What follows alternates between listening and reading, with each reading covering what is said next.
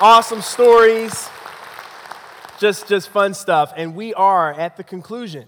This is our last week of Roadmap for Revolution, series where we've been looking at the book of Acts and seeing what did it look like when Jesus came on the earth and inaugurated this revolutionary kingdom of God. What were some of the values that elevated in people, bubbled up in them during that? And that's where we're going today. And today we're going to be kind of going to school on David Falk's example. What a great picture of this concept of relevance. A guy who is a chef, one of the best chefs in the city, bringing who he is, leveraging the relationships around him to advance the kingdom. That's what it looks like to be relevant. We're going to be talking about that today.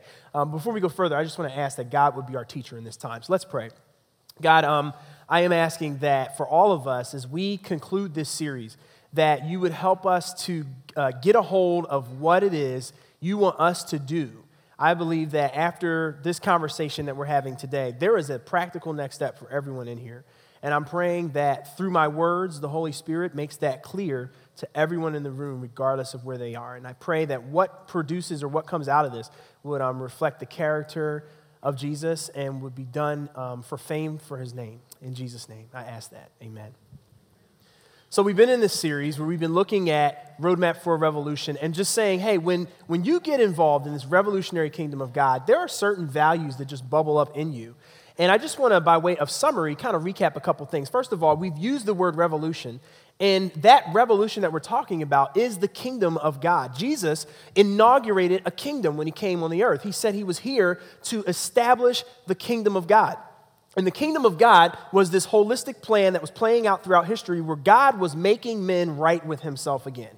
And he did that through bringing his son Jesus, having him be born through a virgin. He lived a perfect life. He died a crucified death on the cross, but he rose again in 3 days. And because of him and people who believe in him and recognize that he's the way of reconciliation back to God, we are now part of this revolutionary thing that we see in the book of Acts. And in Acts, we've just been stopping along the way and saying, man, when the revolution gets a hold of your life, when the kingdom erupts in you, certain things bubble up. Things like commitment and just being committed to this cause of advancing the kingdom. Other things bubble up, like responding to a call, that there are specific things that God calls all of us to do at our spheres of influence in the kingdom, and we just see in the Bible and we see in modern day, when the revolution gets a hold of people, they're responding to calls in their life. And last week, Brian talked about freedom and grace, and how when you engage in this revolution, when you receive Jesus, you just have ever-increasing levels of freedom and grace bubbling up in your life. And today, we're talking about relevance, because it matters that we're relevant for the kingdom. It matters that as we reflect this revolution in the world, as we reflect this revolution in our city, that we're doing that in a relevant way. And we're going to talk about what that actually looks like today. Now, I want to say right up front that relevance is not about making Jesus look cool. I think a lot of times in Christian circles, that word relevance is used and it's bounced around, and it boils down to, I got to wear cool t-shirts, and then I'm relevant. Or I got to have a certain style or fashion statement that I'm making, and then I'm relevant. And that's not what relevance is about. All of us who are engaged in the kingdom have the opportunity every day to be relevant for the kingdom. When I think about people trying to make Jesus look cool, it just falls flat on its face. It never works. It's kind of like, maybe you had one of these. Did anybody have, maybe in grade school, middle school, that one teacher who wanted to be hip or with it, that always thought they were cool? Anybody have one of those teachers? I had one of those. This was my gym teacher, and Mr. Conley just thought he was the coolest thing since sliced bread. And so what he would do, a lot of times he would substitute in other classes. And, let's say if he was substituting for math class, grew up in the hip-hop generation, rap was really popular, Mr. Conley would open up saying something like, "What up, class? Let's kick it with math," or something like that. It's like, dude, this is not working for you. This is not working for you. And some of you might have had teachers like that. But man, that is not what we mean when we say relevance. It's not about this thing of making Jesus look cool. Relevance is simply being a credible witness for the revolution. Being a credible witness for the revolution. I love that about David Falk's story. He wasn't trying to be anything other than who he was, using the gifts that God had given him, and being a credible witness right where he was for the revolution that was going on inside of him. As a matter of fact, that's the specific command that Jesus gave to his followers before he left the earth. Let's go back to the beginning of the book of Acts. In Acts chapter 1, verse 8, Jesus is about to ascend back to heaven, and he's giving kind of marching orders to the people who were closest to him at that time. And this is what he says in Acts 1:8. "But you will receive power when the Holy Spirit comes on you, and you will be my," there's that word, "witnesses in Jerusalem, and in all Judea and Samaria, and to the ends of the earth. You will be my witnesses. I actually had an experience that taught me a lot about, changed my perspective on what that word witness really looks like and what it means. Because when I was 23, I was just all ready to kind of jump into seminary and really get formal training to be a teacher and a pastor. And at this point, at that time, I didn't do it, and I still haven't gone to seminary, haven't had professional training, but I learned something in the midst of that enrollment process that was really important for me. Because if I was to summarize, and I had to do that, I had to write an essay on why do you want a seminary degree? And if I had to summarize at that time my philosophy on why, it was really because I was subscribing to the Sugar Ray Leonard, Roberto Duran School of Evangelism. So I'm going to take some folks back, but if anybody remembers, there were 2 fights those 2 guys had, and the second fight is known for a phrase that Roberto Duran quoted later in the fight. If you remember, they were getting it on, they were boxing, it was going really well, kind of Sugar Ray's direction, and Roberto Duran went to his corner. And in his corner, he's reported to have said, no mas, no mas, no more. I don't want to fight anymore. And that was how the fight ended. And so for me, that was kind of my philosophy when it came to sharing Jesus. Basically, I said, if I know enough Greek, enough Hebrew, enough Bible history, and enough apologetics, when I interact with people and debate with people, I can basically just beat them down until they say, no mas, no mas. Jesus is God. Baptize me. Do whatever. Just leave me alone. Like, that was my strategy. So kind of wrote that in my essay, and why, wisdom steps in, and I actually said, well, maybe I should let some other people read this before I turn it in. So that turned out to be a really good thing.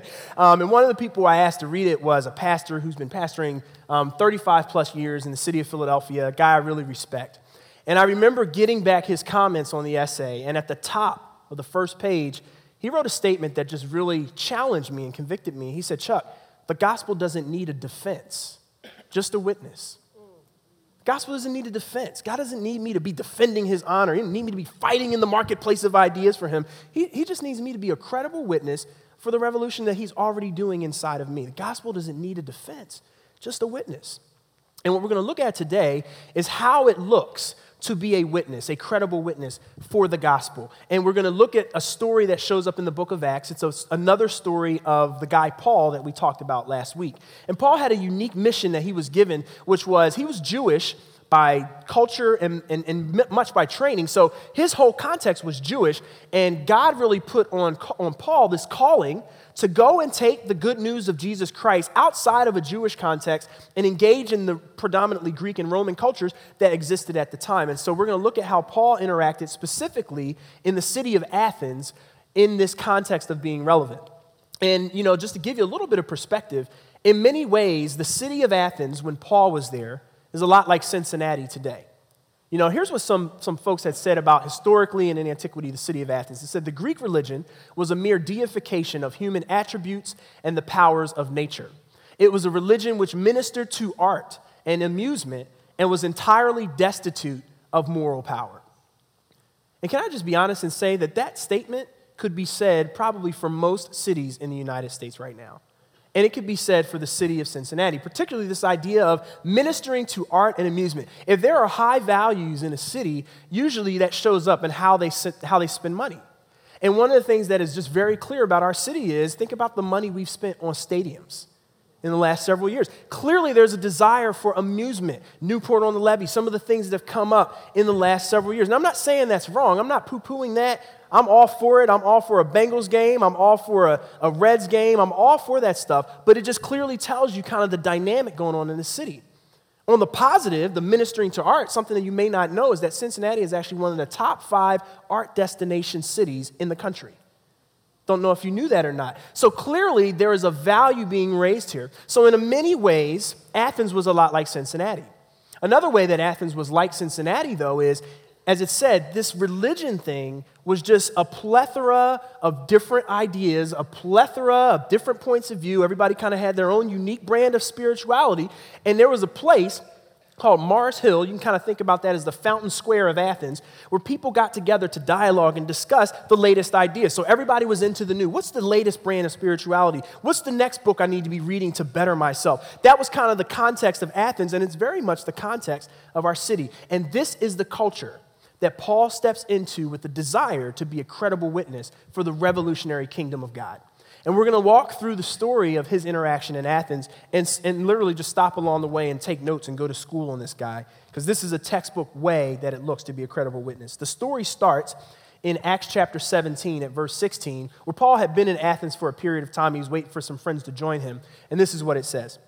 It says, while Paul was waiting for them in Athens, he was greatly distressed to see that the city was full of idols. The city was full of idols. You know, we look at Athens in antiquity, and for anybody who's been over to Greece, I'd love to go there someday. You see all of these statues that have been preserved. Well, at that time, those statues had spiritual significance to the people of Athens. All of those statues represented a variety of ways people tried to connect with God, or a variety of deities that people lifted up as this is a God, oh, and this is a God. And so Paul steps into this city, and it says he was greatly distressed. Another translation says his spirit was provoked as he saw the city was full of idols. Another translation says the longer he stayed in Athens, the angrier he got because the city was full of idols. And here's the interesting thing. Paul wasn't getting angry at people. He wasn't getting angry because people had idols. He was getting angry at what he saw as the spiritual deception of Satan that had taken hold of the city of Athens. See, the Bible talks about this spiritual being, Satan, a fallen angel, who has a desire to take away all of God's honor and ultimately to lead mankind away from God. And so when Paul stepped into this city and saw the city was full of idols, he said, man, I am angry because clearly the deception of the enemy is at work on the people of Athens. And you know what? The same could be said of Cincinnati right now. That there are people who have idols in our city. Idols that say, if I can just get the next promotion, then I'll be fulfilled. Idols that say, if I can just have enough interactions with the opposite sex, then that validates me as a man or that validates me as a woman. So that is my idol.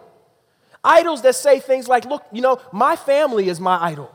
I want to make sure my family situation is better than anybody else's. We need more money. We need a bigger house. We need to have a better relationship. Our kids need to be at the best schools. All of that becomes an idol. And so there are people in our city. This city is full of idols. And Paul steps into that environment. And the great thing I love is Paul recognizes that being a credible witness, the first thing is being a credible witness is about having the right intent. The right intent. Paul steps into that, and he's not getting angry at people, and he's not judging people.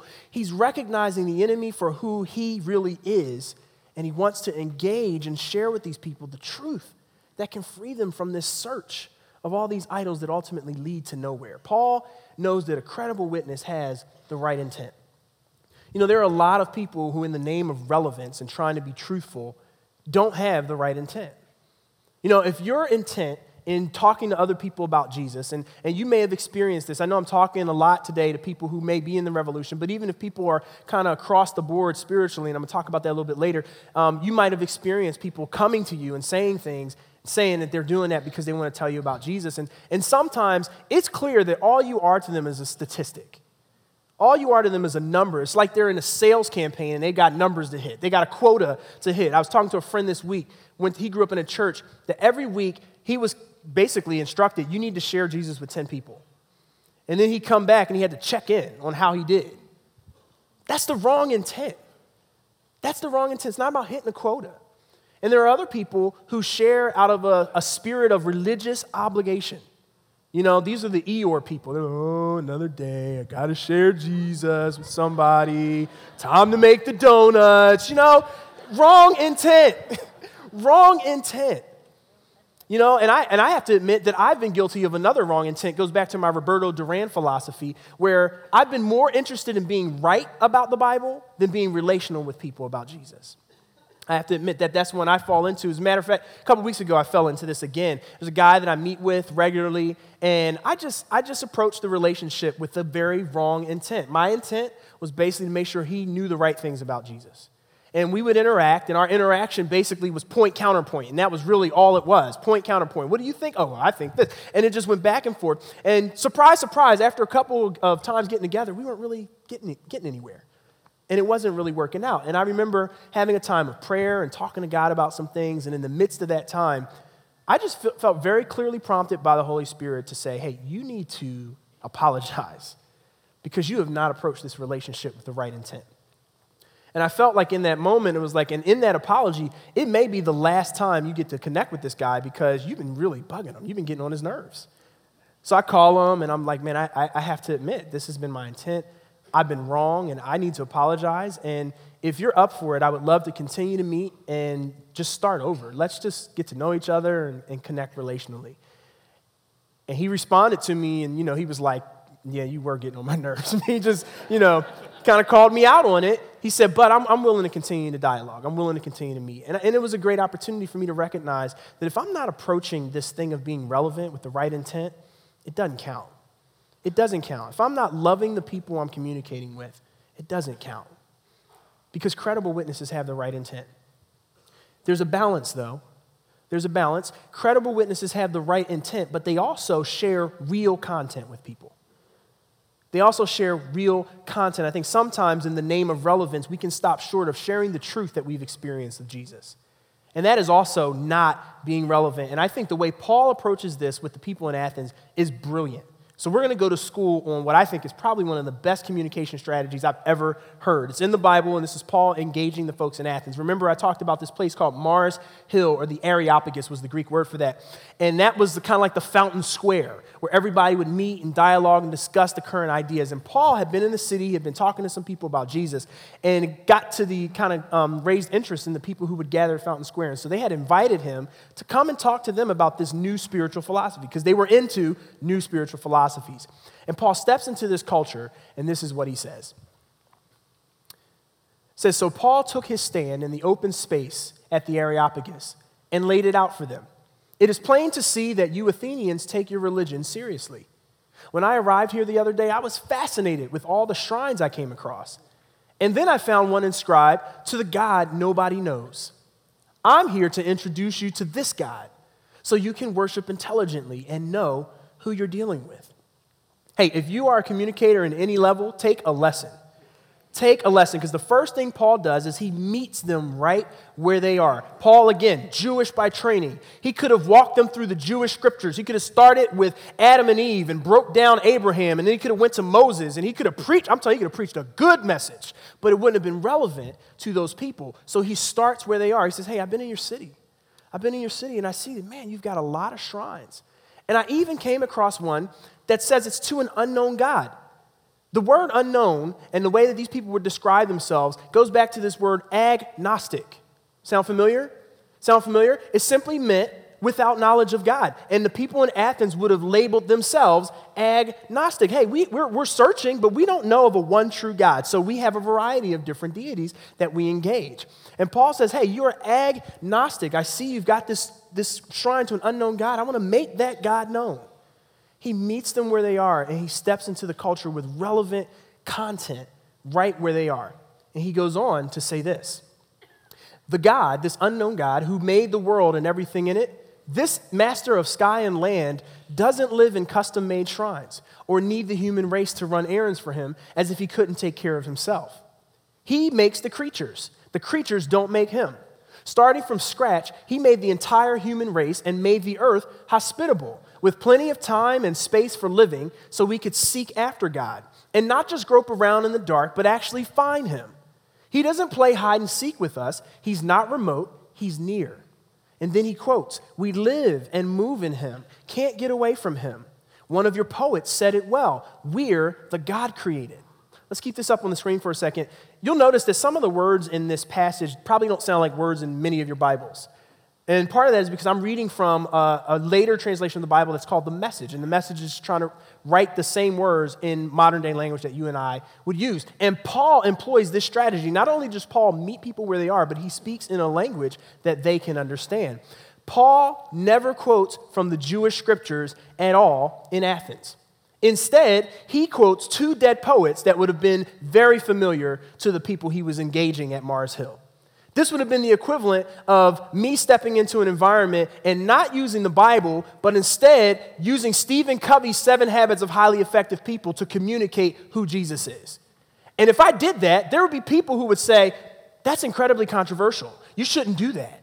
But Paul recognized the importance of speaking in their language. So he quotes two dead poets to kind of summarize what he's trying to show them about the God of the Bible. Basically, the one poet that says, we live in this God, we move in him, we can't get away from him. This God is around us. He is knowable, is what he's saying. And then the other poet that says, we're the God created. Not only is this God knowable, but he's the God who created us. Paul speaks in a language that they can understand. And there's another thing that Paul does. And we're going to take a look at this because he's kind of going to turn. You know, a lot of times people have talked about the first part of his interaction in Athens to kind of make an excuse as to why they don't want to use the Bible. Or they make it as an excuse of why, yes, you don't have to use Jesus' name. It's okay to generally talk about God. If that's what you believe, that's good. But if that's not where you believe, you actually believe Jesus is God, it is not right to not go all the way. And we're going to see here, not only does Paul meet people where they are and speak in their language, but he boldly proclaims the gospel of Jesus Christ. Let's take a look as he continues on. He says, well, if we are the God created, it doesn't make a lot of sense to think we could hire a sculptor to chisel a God out of stone for us, does it? Now remember, what was the thing that Paul was so angry about in Athens? The idols, right? Well, if he really believes that Jesus is God, why would he stop short of addressing what he sees as the primary spiritual issue? So he comes with real content. He goes on to say, God overlooks it as long as you don't know any better. As long as you are agnostic without knowledge, that's okay. But that time is past. The unknown is now known. And he's calling for radical life change. Paul there is referencing the biblical concept of repentance and turning away from those things that aren't God and turning toward the God of the Bible and in Jesus Christ. He says he has set a day, this God, when the entire human race will be judged and everything set right. That's the kingdom. And he has already appointed the judge, confirming him before everyone by raising him from the dead. And unequivocal, you can't debate it, he is talking about Jesus Christ. So Paul boldly proclaims the gospel to these people in Athens because that is the truth of God that he's experienced. It's the truth of God he knows, and he wants them to find freedom that comes from Jesus Christ. So he boldly proclaims the gospel. You know, in many ways, right now, this room is like Mars Hill. I know and I love the fact that at Crossroads, there are people all across the spectrum in terms of whether they believe there even is a God, or if they believe there's a God, they have questions about, but what does Jesus have to do with that? Or there are people in here who would say, yes, Jesus is God and I follow him. So in many ways, when I interact here, it's like interacting at Mars Hill. And I love that. I love that we're a community of people who are seeking truth together regardless of our starting point. And at the same time, I feel that I have to share real content with you. I have to be a credible witness of what God has done in me, the truth that's been revealed to me. And can I just tell you that for me, the analogy that I would draw is this. I feel like everything that you try to find life in that is not Jesus Christ is like trying to find water in the desert. Everything. If your idol is your job, I don't think that's going to fulfill you. If your idol is your relationships, I don't think that's going to fulfill you. If your idol is anything other than Jesus Christ, I think ultimately that is a desert. That is a desert. That's what I believe. And I believe that in Jesus Christ, I have found an oasis. I have found an oasis of life-giving water, and it would be like me being in the desert with all of you, recognizing that you're searching for water. I found an oasis, but I'm not going to tell you about it because I don't want to offend you. I'm not going to tell you about it because you might judge me. I'm not going to tell you about it because maybe you're going to be offended or something like that. Listen, I found water. I have found water in Jesus. Do you hear me? I have found water. I have found water. And so I can't stop short. If I want to be relevant for the kingdom, I can't stop short of sharing that. Paul boldly proclaims that this Jesus actually died, and 3 days later, he rose again. Crazy as that sounds, he rose again. I believe in a literal resurrected Jesus. I believe in a literal ascended Jesus. I believe he is literally God. I believe he literally sends the Holy Spirit that literally fills me with the divine presence of God. And I believe that I will literally live with him forever. I believe that. I believe that.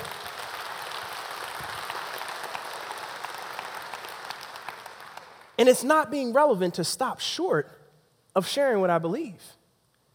You know, one of the most profound things I heard on that this year came from an atheist. Penn of Penn and Teller.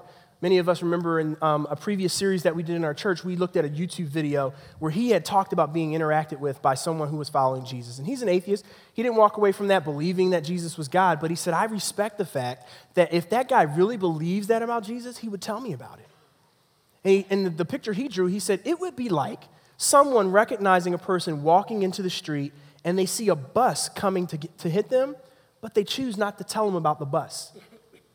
And he said, how much do you have to hate a person to not tell them about that?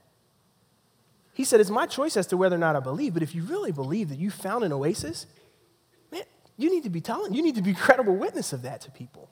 And I'm not saying that to put guilt on people. I'm not saying to put guilt on people who struggle to talk about Jesus. I struggle to talk about Jesus to people who don't know him. So I'm not putting guilt on us, but I am saying that if we look at Paul's example, Paul did not stop short of a bold proclamation that he had found an oasis.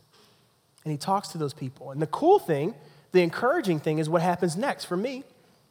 Paul has the right intent. He steps into this culture. He speaks in the language they can understand with real content. And guess what? He gets a mixed response. That's encouraging for me because as I've tried to learn how to interact and share my faith, I get a mixed response. I've had people tell me I'm crazy. I've had people tell me, man, I'm not sure I'm there yet. I've got a ton of questions. And I've had people say, man, I'm interested in learning more. I've had a mixed response. And Paul gets a mixed response. Let's take a look at how this plays out for him in Athens. It says, at the phrase raising him from the dead, when he talked about the resurrection, said the listeners split. Some laughed at him and walked off making jokes. This dude is crazy. He really believes this guy rose from the dead? That's crazy. It says others said, let's do this again. We want to hear more. But that was it for the day, and Paul left. There were still others, it turned out, who were convinced then and there and stuck with Paul. Among them, Dionysius the Areopagite and a woman named Damaris. 3 responses that Paul gets. Some people sneer at him. Some people mock him, say he's crazy. And there are some people who believe. But I really love the group in the middle. I love that there were people who said, man, I'm not there yet. But Paul, when can we talk about this some more? I'm interested in hearing a little bit more. And the thing that I love is in our Mars Hill context at Crossroads, I love the fact that there are people in here who think what I'm saying right now is not true, or they have questions about it, but you're here. You're willing to engage in a place where you're going to hear things that maybe you don't believe, and you're still coming. I love that. I love that. You're open to truth. You see, I think there are 2 sides of this thing. For us who are in the kingdom, people who believe this stuff, the question we have to ask ourselves is, are we really relevant? Are we really being a credible witness? But I think for people who aren't in the kingdom, people who don't believe this, the question is, but am I open to this truth? And I continue to be just amazed at how many opportunities I have to be credible witnesses for the kingdom outside of this context. You know, I'll tell you this. If my witness for Jesus is limited to a 35-minute dialogue that I get to have, or 35-minute lecture that I get to have maybe once or twice a month, what good is that? What good is that? You and me have opportunities and choices every day to be sharing this oasis that we found in Jesus. One of the places for me I continue to see those opportunities is in my neighborhood. My wife and I were walking in our neighborhood and came across a neighbor that we just, we kind of see him when it's warm and then everybody hibernates in the winter. I don't know if it's like that in your neighborhood, but, it's one of these things. So when it was warm, we started to see him again. We walk up to him, we're interacting, and he's like, man, I can't believe how big Nathan's getting, and we're talking about that.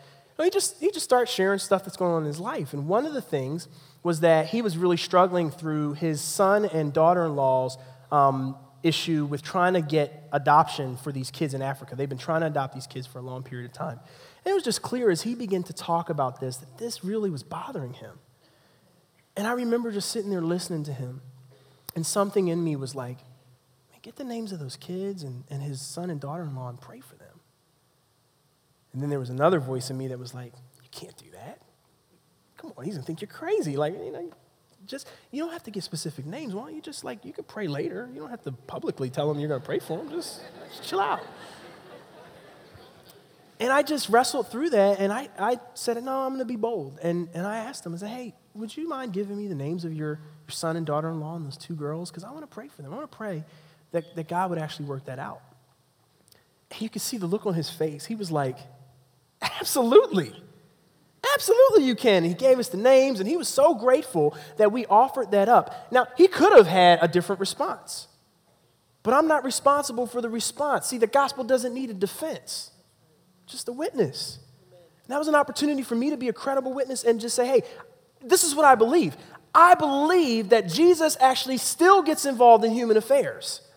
I believe that the God that I serve can actually interact with a government in Africa and cause your family to get favor so that 2 kids can be adopted into a home where they're going to be loved. I believe God does that. So if I'm not offering that oasis to my neighbor, then do I really believe it? And so I did that, and he just received that, and it's been awesome. And every time I see him, I just want to follow up and say, hey, how's it going? We are praying for your family. How's it going? Because it's an opportunity to be a credible witness. And so as we conclude today, I want to leave you guys with 2 questions. I think there's 2 different audiences in here. And the question that I would say that I want you to think through, if you are a person who says, yeah, I believe that. I found an oasis, and I'm in the revolution. I want to be relevant. The question I'd have you think about is, where is your Mars Hill? Where's your Mars Hill? I'm realizing I have a ton of Mars Hills in my life. Maybe you play basketball every week with some guys. And that could be a Mars Hill for you. Maybe it's your job, your neighborhood. Maybe it's the people right in your home. But where is your Mars Hill? And in that Mars Hill, are you engaging with the right intent, and are you being bold? And I also know there are people in here who are still at just early phases of the journey. You're very much like the people who were hearing Paul in Mars Hill for the first time. And the question I would encourage you to think about is, are you open to truth? Are you open to the fact that maybe, just maybe, there's something to this God thing? And the thing that I love about this story is the people who were open to truth didn't sit back and passively expect truth to just kind of pop up on their, on their radar screen. They engaged. They said, hey, Paul, when can we talk about this a little bit more? I want to understand a little bit more. And I think for all of us, if you're here and you're not necessarily following Jesus today or not necessarily believing all this, the question would be, what would it look like for you to be open to truth? What might a next step look like? And here's what I know. I know that no matter which of those camps you find yourself in today, God is near. He's not playing hide and seek, and he wants to meet you right where you are. And so as we close, I just want to pray. I just want to pray that God would actually meet us where we are and that he would show us the Mars Hills in our life. And he would also show us what it looks like to pursue truth. Let's just pray together on that. God, I do believe that. To the core of my being, I give my life for it. You are a God who is near. And you want to give us truth that we can feel. And so, God, I'm asking that you would help us to see the Mars Hills in our life. If we are people who have received your truth and we have received your Son, help us to boldly go after the Mars Hills in our life and to be credible witnesses for the revolution. And God, I also pray for people who may be seeking that truth and are just still on that journey, God, that you would help them to see what it looks like to take a next step. Maybe it's just coming back for a second week. Maybe someone invited them and they can just have a conversation over lunch that turns from just social stuff to into, man, tell me more about what you believe. Maybe it's about getting connected and involved in a team around here and finding something they're passionate about and just being part of the community and figuring out if in the midst of that you'll show up and reveal truth. God, whatever that is for us, I pray that you would show it to us. And I'm confident that you will. Amen.